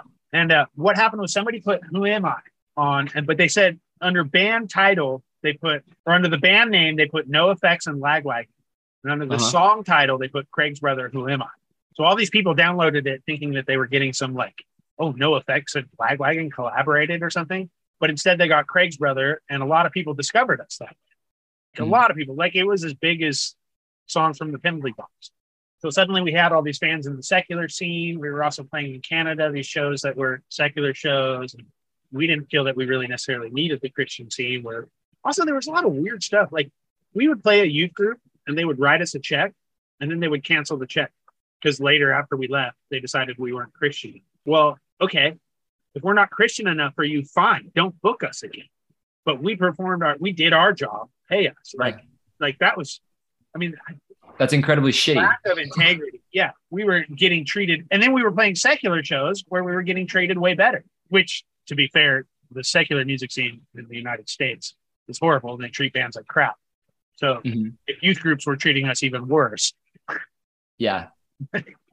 So I don't know, but Tooth and Nail was like, you're offending our primary audience. Get out of here. You got to go. Yeah. So they were interested in signing us recently again. Yeah. Was it when they released Rotation and Frequency from Slick Shoes? They're capitalizing on some of that nostalgia. Well, yeah. So Slick Shoes signed with them, and we reached out to them, and they talked to us. But it's like, what are you guys really doing? I don't know what they're doing for Slick Shoes, but I don't really know what they're doing at all. It essentially looks like they're putting out the record. They get the merch bundles together, and then they push a few advertisements, I would imagine. And I think people are still loosely connected to Tooth and Nail through maybe the podcast labeled and just their social media presence and things like that. But other than that, I think that's all they really do. I'm a big fan of Acceptance, and they put out their last record. And I think Acceptance had more of a push and more marketing when they were on Rise a few years before that. They came back together, and then they put out the record Colliding, and they signed to Rise. I think that did good things for their band and their career, but then they put out Wild/Free in 2020 on Tooth and Nail. And it's a great record. It's just unfortunate because I don't think Tooth and Nail really did a whole lot with it. Yeah, I had a conversation with, I mean, it wasn't Brandon, it was whoever the A&R guy was, but it was kind of, I don't know. I kind of felt good actually to be in the position of, well, what are you going to do for us? Yeah. Oh, you don't have good answers to that question? All right, I'll talk to you later. I think you guys made the right decision in signing with a label like People of Punk Rock because they seem way more excited and they really push their bands. Like Anthony's such a great guy and he's so excited, like he's so pumped about Craig's Brother and just down. He wants to be, you know, whatever we're doing, he's excited. And they've like signed a lot of really cool acts. Yeah. So it just, I don't know, it felt better. I'm looking forward to hearing your record and 10 Foot Pole. I grew up with 10 Foot Pole, all the Epitaph bands. It's cool to see them on there, and they got a new record coming out. I love the 10 Foot Pole stuff. It took me a while to warm up to the fact that, what's his name? The Polish singer. Oh, Scott. Yeah, Scott quit. But I'm like, they're just as rad as ever, if not better. I love Poley too. But yeah, dig both those bands for sure. Yeah.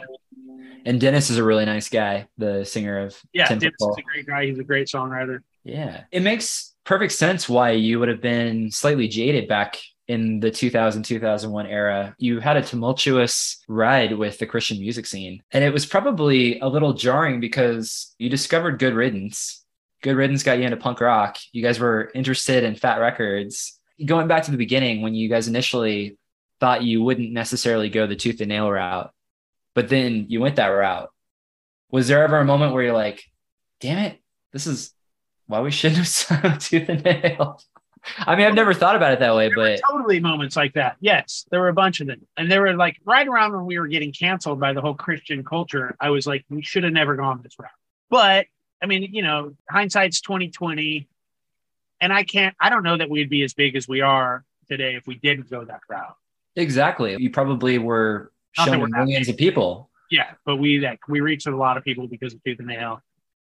I don't know. I guess to say the positive spin on it is like, you know, maybe a lot of those kids needed to see us not necessarily conforming. No, absolutely. And the crazy thing is how well we've aged versus most of those bands, in part because we were canceled. Almost all of those people from that scene are completely over it and are they're like, wow, that was cringy. Yeah. But we're like, well, we knew it was cringy back then and we were telling you that, but you didn't listen to us. But now you know, and guess what? We're still making good music. Yeah, absolutely. I think the message is just as clear today, and not just themes about questioning Christianity or just questioning the culture surrounding that, but all your songs in general. You guys talk about geopolitics and war and coming back and being neglected by the country that sent you off in the first place. And those lyrical themes resonate maybe more so today than ever. It's interesting because you're probably right. There were probably a lot of people who listened to a song like Insult to Injury and maybe needed to know that the idea of questioning something that you've been told your entire life is completely normal and natural. And actually, like, how I would say that it's how God interacts with humans. God is not the big conservative in the sky that conservatives would like to think he is or she is. You know, the people who wrote the Bible were killed for upsetting the conservatives at their time. Pretty much at least all of the ones who wrote the New Testament, with the exception of John, who died, he was in exile. And a lot of at least the prophets in the Old Testament were all killed. So Revelation is challenging. Yeah. It should be challenging. Punk is more prophetic than Christian music. Yeah. Without a doubt. Punk is super prophetic, actually, just by nature. In fact, prophecy isn't so much telling the future as it is critiquing culture. Yeah. The future side comes from it where it's like, if you continue down this path, bad things are going to happen. But like, how many times has Bad Religion said that? Exactly. Yeah, that's really interesting. I had never thought about it that way, but maybe that's why punk rock and the Bible resonated with you. Was a surprising amount of overlap, which I didn't even realize when I first kind of got into punk rock.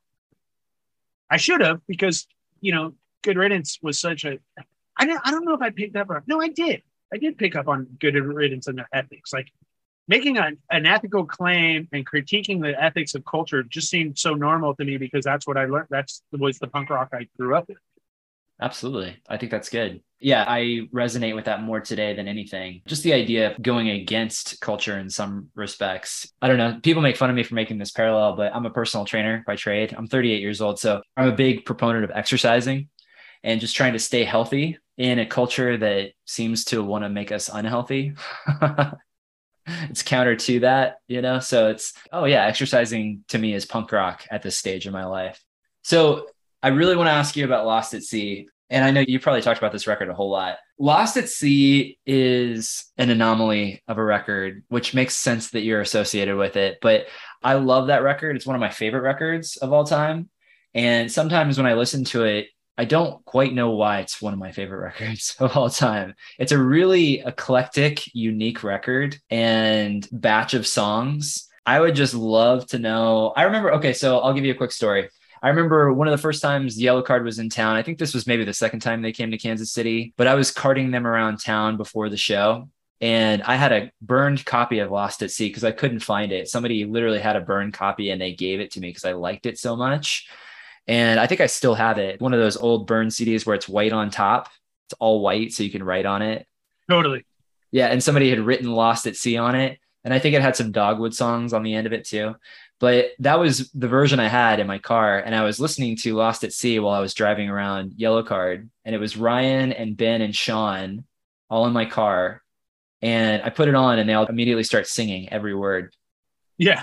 I just knew that record mattered to a lot of people. And that's, of course, when I found out Ryan was in the band for 6 months. I don't think I realized that the first time I met them. And Sean played on Back and Forth. Yeah. So you guys were tight with them and Ryan was in the band. So what exactly happened there? Who did you guys record with on that one? Who produced the record? Aaron Cron was the producer, and he was the engineer who worked with Bob Rock on like Metallica, maybe the Black Album, I think. Yeah, Black Album, and even the ones after that too, right? Bob Rock did those. Yeah. Okay, so that's insane. So you guys were doing very new things. I remember when I first heard that record, there was elements of pop punk and skate punk, that melodic Fat Record sound, but clearly you guys were pushing the envelope. You guys were trying different sounds, a lot of different guitar pedals, and there's flangers and there's choruses. We went crazy with the effects. Yeah, but it's so cool because at the time there wasn't really anything like that. And I was a huge Inspection 12 fan as well. My band Game Time, we were constantly, people would reference Inspection 12 anytime they heard us. And Dan was in the band. So Can you tell me, because there's been so many iterations of Craig's brother, what was the timeline like? When did Dan join the band? And did he help write a lot of those songs, or were you guys collaborating a lot? So yes, Dan helped a ton. So 98, we toured pretty hard. Adam really wasn't getting along with the rest of the band. And to be fair, at least a few of us, including me, were being dicks to him. So he quit at the end of that tour. Funny because I'm like, I love Adam now, and he's not official yet, but he's probably back in fit. But That's at the time, we weren't getting along. At the end of that tour, he quit. Andy decided to quit with him to go start Too Bad Eugene. So we were out guitar players. We auditioned a few people, and then Ryan, he convinced us he was it. He came all the way out from Florida, and he was good. He pulled it. That was Christmas break of 98. Wow. Okay. Which is the lyric of Rockstar Land. Christmas break of 98, just turn my life around. Yeah. He goes up on my house, on my doorstep. It's raining, pouring rain. He comes, it's like midnight, and he shows up with his Aunt Stephanie. That's also the song. Oh, she passed away, right? His aunt? Yeah. Sing for Me. That's the song. Yeah. So he shows up. I don't know why I have to tell this part of the story. We smoked a bowl. He plugged in his, what was it? It was a Nintendo 64. And we played The Legend of Zelda Ocarina of Time. First time I'd ever seen that game. Like, it was brand new at that time. It was like the coolest, like the best graphics out there. Yeah. We were like 64 bits, dude. This is crazy. I remember that. Yeah. So I still love that game. Anyway, I had to say that. But yeah, so we played with Ryan. Ryan's like, I could get us another guitar player who's super rad. Ryan convinced Dan to come out. Dan came out.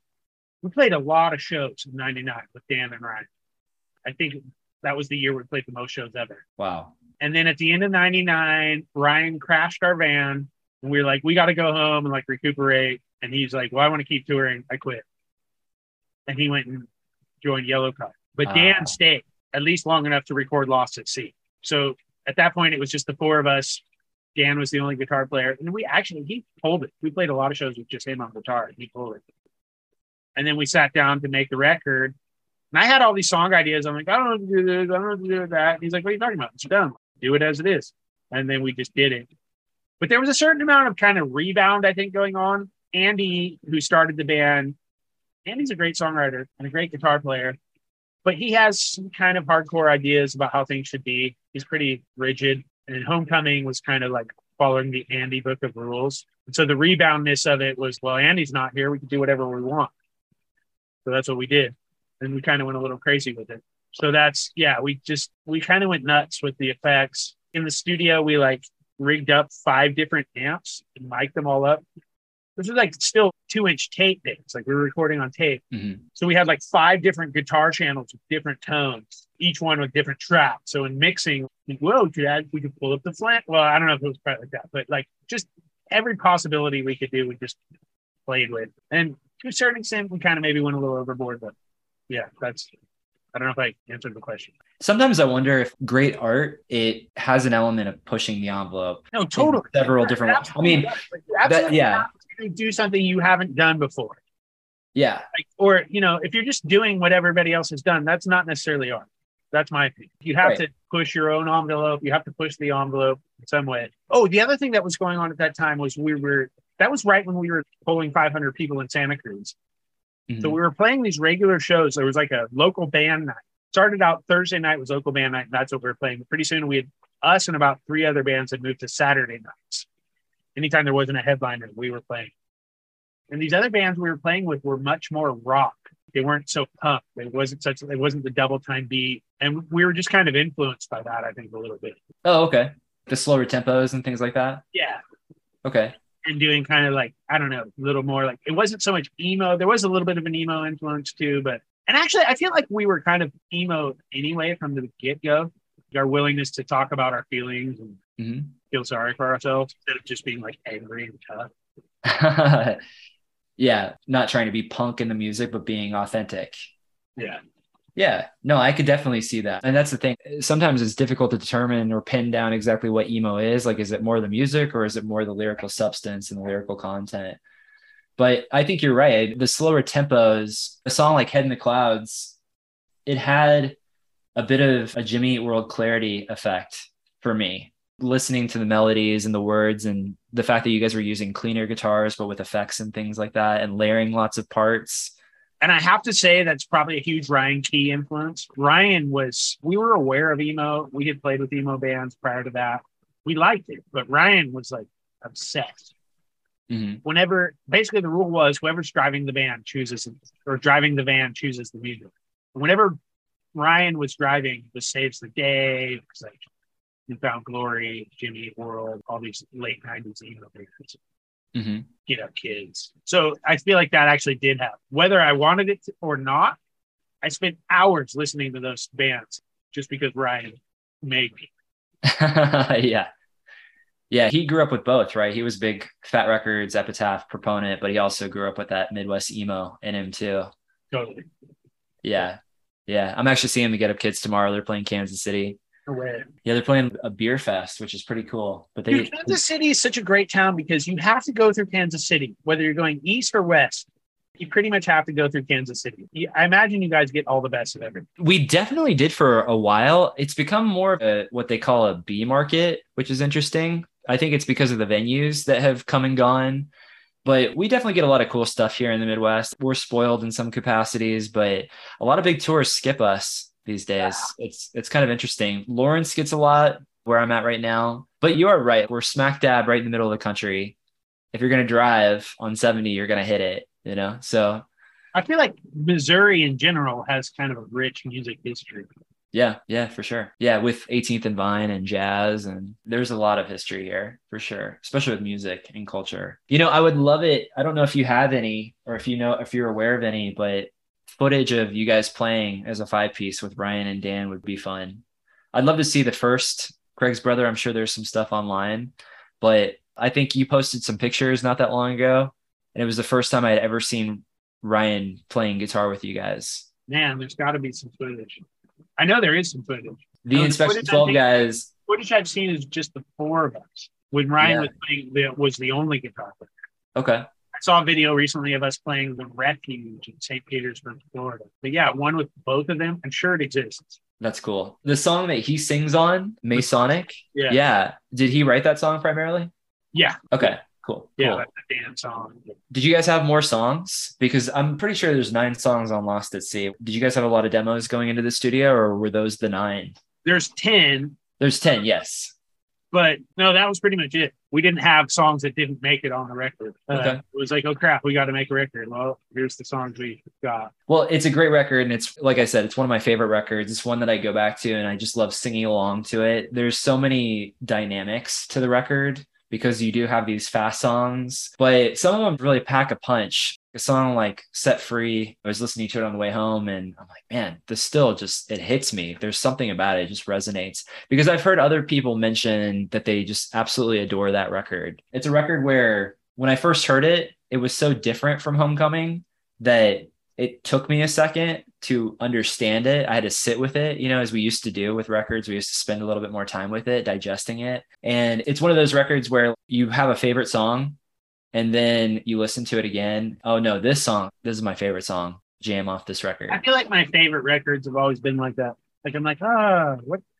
Actually, I know it's going to be one of my very favorites. If the first time I listen to it, I'm like, what? I need to listen to that again. What just happened? Like you're questioning it. You have you have to digest it a little bit more. You have to sink your teeth into it. I remember the first time I heard the Pixies, I was like, what? What is this weirdness? I needed to listen to this again pretty soon. Like they were my favorite band for a good 5 years. Yeah, Pixies are great. Yeah. But they are kind of an artsy band. You have to sit with it a little bit. Yeah, you really have to like digest it. accept the fact that like they're gonna do weird shit. I would say with Craig's Brother in general, I would hope that people would give us 3 listens. What I say is if you give us 3 listens, you'll probably love it. Mm-hmm. You just listen to it once, you'll be like, what was that? Yeah, you'll fall in love with the songs. You let them sink in a little bit. They're not as, Though I feel like our newest record is much more accessible. Probably Dude. our most accessible record yet. Terrible Slave is fantastic. I loved the 4 songs you guys released before. And I love Terrible Slave. I've been listening to it nonstop. It's cool to see that it's obviously being listened to multiple times. It's already number 1 on your streaming. And based on that alone, you can tell people are repeating, listening to it. The rest of the record, I'm really excited to hear it. You guys set a pretty lofty goal in 2020, right? You were going to write 20 songs. Yeah. 20 and 2020, you're right. Yeah. And you wrote 18. 18 was, what we wound up with, was where the ball finally landed. Yeah. Which is a huge feat. I mean, 18 songs, 20 songs is hard. 18 songs is also hard. Yeah. What made you guys decide to have Tim mix the 14 songs for the new record? So we were working with Jamie McMahon, who did he was the Fat Records guy after, I don't know, I'm drawing a blank. That dude, the producer who produced all. Ryan Green. Ryan Green. Yeah. After Ryan Green. And Jamie, we were really happy with him. I really liked working with Jamie, but he just, because of financial and life situations, wasn't available to, actually, he was working in Ben's studio. Ben, December of 21 or something, decided he was done with the studio. He was moving to New Mexico to work with his dad. So he closed the studio. So now Jamie no longer had the studio to work with. Jamie didn't really have the means to mix the record. So we found Tim Van Doorn. I'm not quite sure how we found him. I was familiar with, he did this record, Saint Plaster. I love that record. Yeah, great record. But I didn't necessarily know that. I think Steven found him somehow, but he was super excited to work with us and he gave us a really good deal. It was mostly about money. He was willing to do it for the cheapest. We didn't realize he basically became the third band member. He added a lot to this record. Cool. Yeah, and you guys probably trusted him based on his previous work and stuff. Kind of. We didn't expect him to do as much as he did. But once he started doing it, we're like, keep doing it, keep going. So, and actually, if we play in Europe, he'll probably play with us, especially because he played these parts, keyboard parts and stuff. We're like, well, who's going to play that? You got to play it. You're part of the band now. He also did, the guy's such a good musician. He laid down some incredible bass tracks. He laid down some shredding guitar stuff. Yeah. So Ken Van Doren was awesome. Yeah, he must have had fun. I mean, it sounds like a producer's producer where he's getting in there and you guys are allowing him to add textures and things and different instruments. And I'm sure that was a lot of fun for him, especially if he's a fan of your band, which it sounds like he is. Yeah. Yeah. He was pretty into it. And he did it so quick too. I saw Steven mention in a Facebook thread, he gave a really thoughtful answer about the new record. He mentioned that Tim spent an entire day each song. The budget allowed for him to work solemnly on one song a day. He could just really dive into it. Yeah, pretty much. Yeah, pretty much it was a day each song. But the amount of stuff that he did in a day was mind-blowing. I couldn't. Did he do any backup vocals and stuff? Or yes, he does a ton of backup vocals. And his backup vocals are crazy good. I love the oohs and ahs and all the backup vocals in Terrible Slave. It's so good. A lot of that is him, you know. Okay, cool. I wondered about that just because I didn't know if it was you singing them or if it was Steven singing some of them. I'm sure he does sing on the record and sing some of the backup vocals and things, but I noticed that right away when I heard Terrible Slave. I thought, oh, this is really cool. It's got a lot of the melodic sensibilities that you love from Craig's brother. I mean, if you're familiar with Steven's voice, Tim has this like kind of more angelic choir boy voice, which is saying something because Steven's voice is pretty angelic choir boy himself. Mm-hmm. So you can hear the difference. Steven actually didn't do that much backups on the record, but he played almost every other instrument. So we'll give him a pass on that. Cool. Awesome. Very cool. Can't wait to hear the rest of it.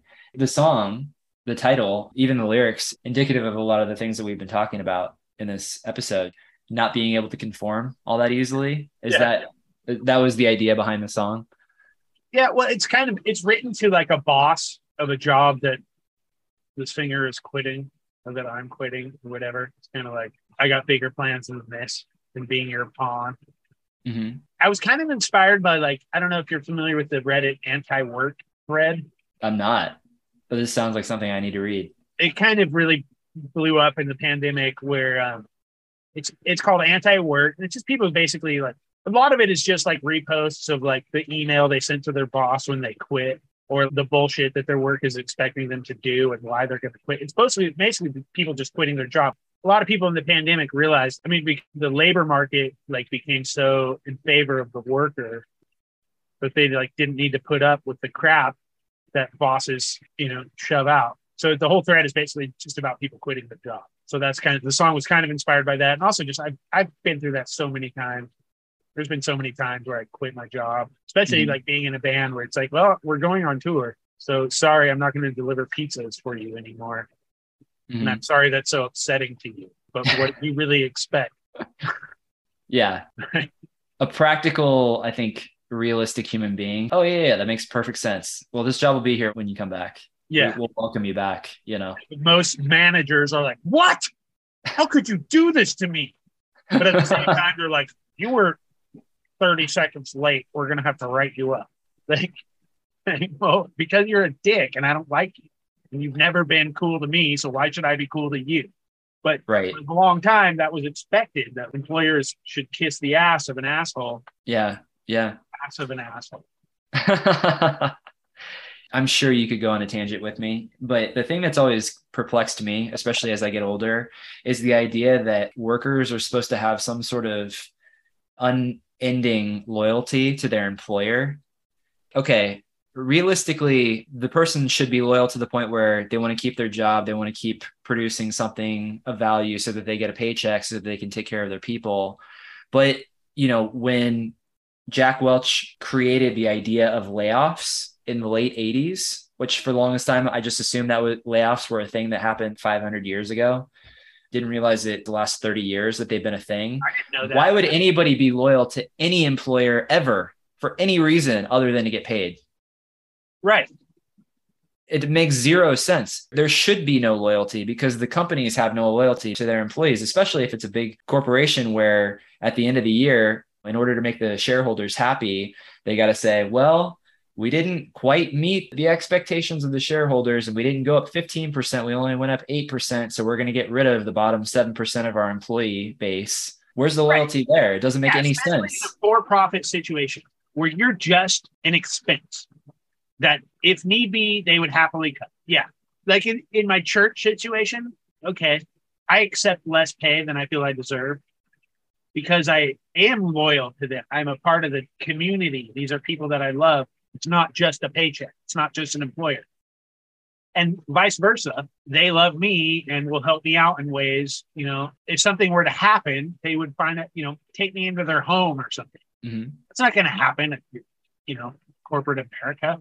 No. Somebody's going to take you into their house and they'll cut you in a second if it comes down to it. So why should I feel? And really, I think that's the point of the song is that it harkens back to slavery. They want a slave. They don't want an employee. They want a slave, but you're a wage slave. But an employee, like, you can't like survive on the wages we're paying you. Well, that's your problem. Right. Yeah. And if you are late, it might be arbitrary or some sort of, you know, thing where you're getting in trouble with your superior or you're not playing politics. I think back to the Robert Greene book, The 48 Laws of Power. I don't know if you've read that book, but one of the commandments in the book is always make sure your boss knows that it's their idea, even if it was yours, because it's like a power play. Yeah, I recognize that probably is true, but I just don't want to exist in that ecosphere. That's probably why I work for myself. I'm an independent contractor because I may not necessarily make it all that great of an employee, which I think, you know, is why I like the song. Yeah, totally. The lyrics of the song essentially say that. I don't know if I'm super employable. Yeah. Like, yeah, I've seen you make plenty of mistakes. I'm not going to do things the way you want me to. I'm not going to yeah, exactly. But I love it. The moral of the story is I love the song and I can't wait to hear the rest of the record. And the song, it's got all the elements that I love about Craig's brother in it. It harkens back to the punk rock roots. There's distorted guitars. There's a great melodic guitar solo. The lyrics are really great and the melodies are really great. That guitar solo is Tim Van Doren too. Is it really? Okay, cool. I love the guitar solo. He did a killer job. He did. I love it too. Yeah, that's awesome, man. I'm sure you're excited as well to have a new record, a whole new batch of songs. Is that a little weird having a full length out? Because the last full length was The Insidious Lie. We didn't even talk about that, but I know. We didn't talk about The Insidious Lie. It's not weird. It's cool. It's exciting.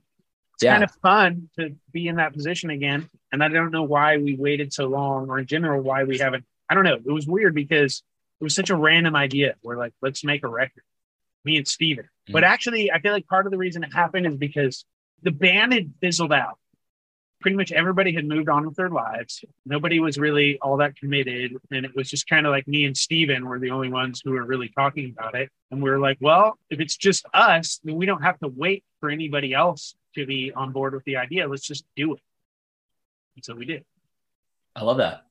Yeah, which I think is, I don't know. I'm not promising that we're going to make any records in the future, but I've definitely realized that it's doable. I don't need to wait for my bandmates to be on board. Yeah. And in some ways, I hate to say it, but it was way better just working with Steven and Tim. We all have our own studio. We're all ready to go. Steven and Tim are super talented. I can speak for myself, but yeah. And didn't Adam help write a song? Did he write one tune on the new record or helped? Yes, it's actually a song that's already out. It's a Too Bad Eugene song too. Both Too Bad Eugene and Craig's brother did it. The song Distant. Oh, okay, cool. That's awesome, man. I love that song. Our version is just a little more double time punk, but they're so similar. It's kind of like, I completely understand what you mean by sometimes the logistics of getting 5 people in a room or 4 people in a room can be really tricky, especially in adulthood where we're so busy and we've got kiddos and family. Yeah. And for certain seasons, people may not necessarily have the capacity or the time to write a record, but maybe they can come on board and help you guys play a hometown show or a festival date or something. So that makes complete sense. With Game Time, we've been recording songs. It's largely the 2 of us. The drummer's still involved, but he lives far away. So he's not always playing all the drums on the songs, but he's still very much so a part of our thing. And we're still friends and we're still buds. But it is freeing because it's not so serious. I don't know if that resonates with you, the idea of creating art for the sake of creating art. Because when you're in a band and you're on a label and you're in the middle of a cycle and you're touring and it feels more serious. In many ways, I would imagine this was probably like a life-giving project, writing songs with Steven. Yeah, no, totally. In fact, that has been our mantra through the whole record is let's not take this too seriously.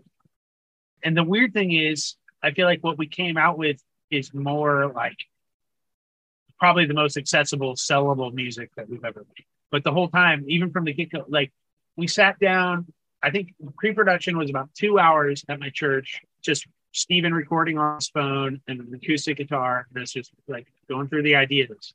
And we basically got all the ideas down in that 2 hours, and then just went forward with the plan. And the whole thing was, let's not take this too seriously. Let's not get caught up in worrying about details. Let's just do it, make creative decisions, and move on. And I'm like, man, I should have done this all along. In fact, it almost feels more professional. Like a professional. In fact, I heard this quote from it was William Shatner, who was like, there's a ton of actors out there in the world who could do it better than me. They could do a way better job than me. But the question is, can they do it Friday night at 5? A professional is able to do it and not really sweat about it, not lose any sleep about it, and just get it done. So I feel like in that sense, we actually were more professional, even though we weren't trying to be. We were trying to just, work with what we have. Yeah. But that attitude, don't take it too seriously, just get it done, actually turned out to be more professional and worked out better for us anyway. And you were maybe more prolific because you had a crop of 18 songs to work with and all these different ideas, right? Right. You weren't being too granular with them, too precious with them. Totally. And it's weird. And also, I don't know, we kind of followed rules that we'd never followed in the past. Let's try to keep a song 3 minutes. But I feel like that rule in particular actually matters more today than it did in the past. I noticed this. I was listening through a punk playlist it was the POPR, People of Punk Rock playlist. And there was a song that was like 4 minutes long. And once it got past 3 minutes, I was doing housework or whatever, not paying total attention, but I'm like, is this song done yet? Yeah.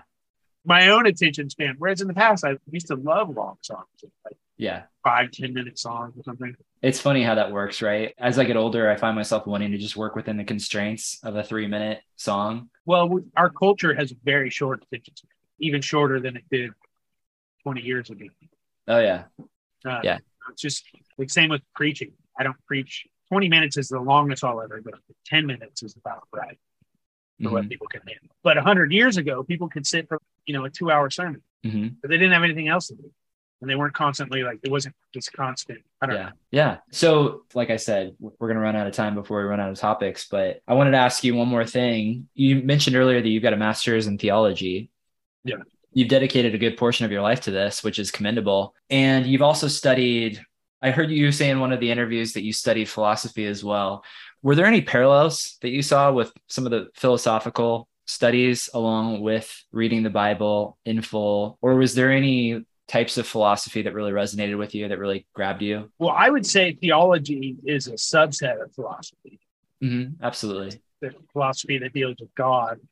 But yeah, totally. No, philosophy was a huge setup for theology. And a lot of my favorite theologians are also really great philosophers, like Augustine. If you ever read the Confessions of Augustine, it's his own musings, and he gets into some really deep philosophical stuff. Like he discusses philosophy of time and all sorts of crazy stuff. And it's still, or like the way he addresses the problem of evil. The problem of evil is huge for Christianity. How could God be good if evil exists? And that's a basic, I studied that in philosophy before I studied in theology. So there's a huge overlap.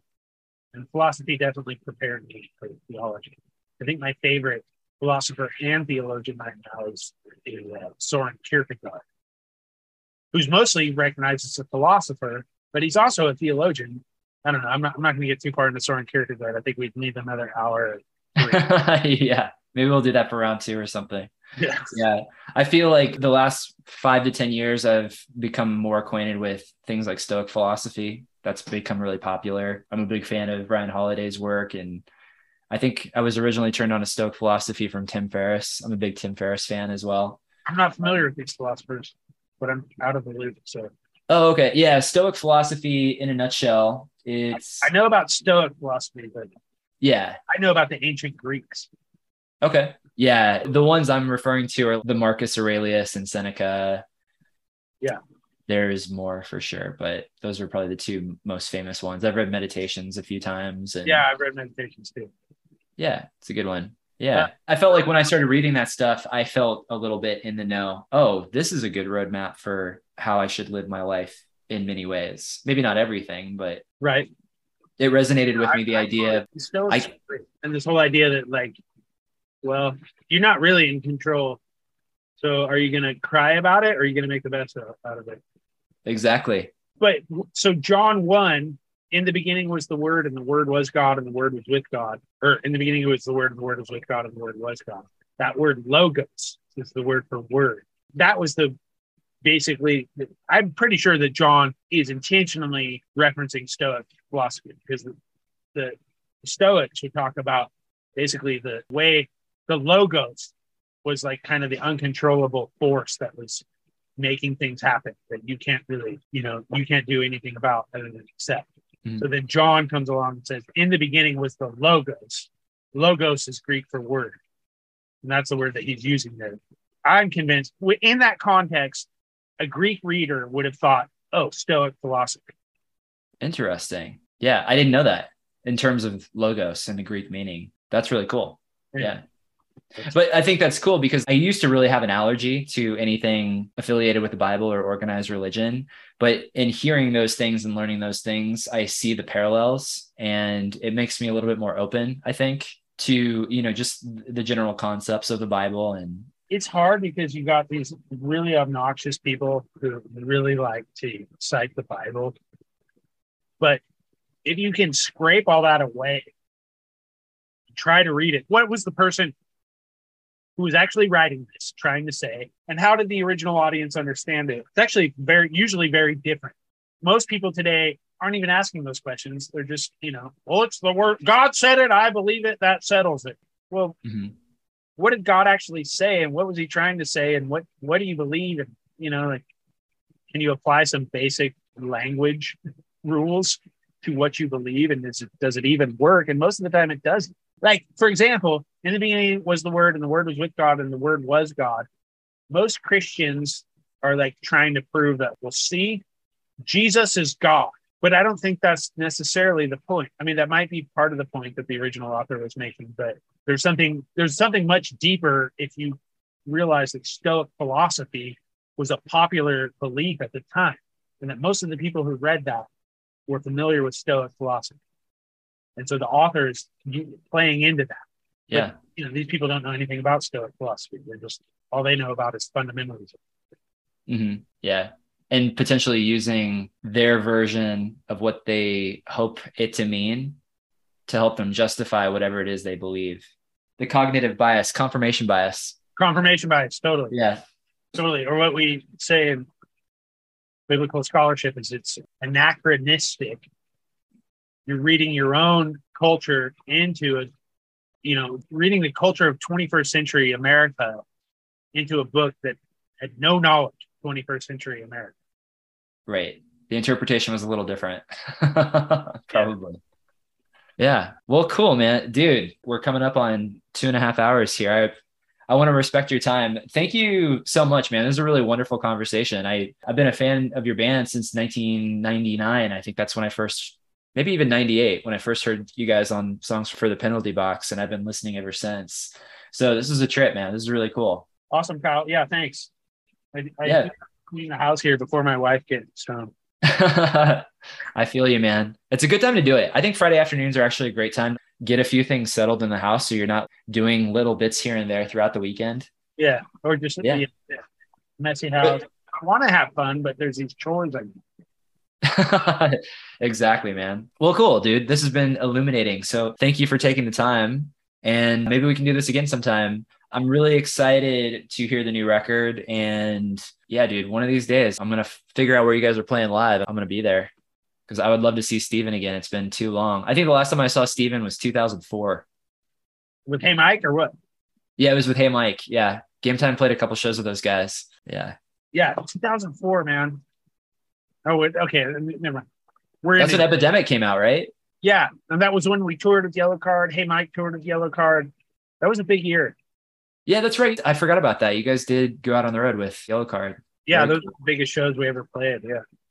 Oh, it's so cool. I mean, I'm sure a lot of people were riding the wave of Ocean Avenue and everything too, but that would have been cool to see you guys play with them. You know what? Most of those fans, they were like teenage girls who had no clue about punk rock and really didn't care.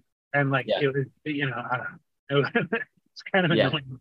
I feel like we made more of an impact on smaller audiences. Yeah, I could see that. You guys were probably playing in front of a lot of people who had just heard Ocean Avenue. Yeah. Yeah. They had no clue about punk rock. They were just like, Ryan Key. I was gonna go see Britney Spears, but I'm here because I come to board Britney Spears. Yep. And I saw that video on TRL. I kind of liked it.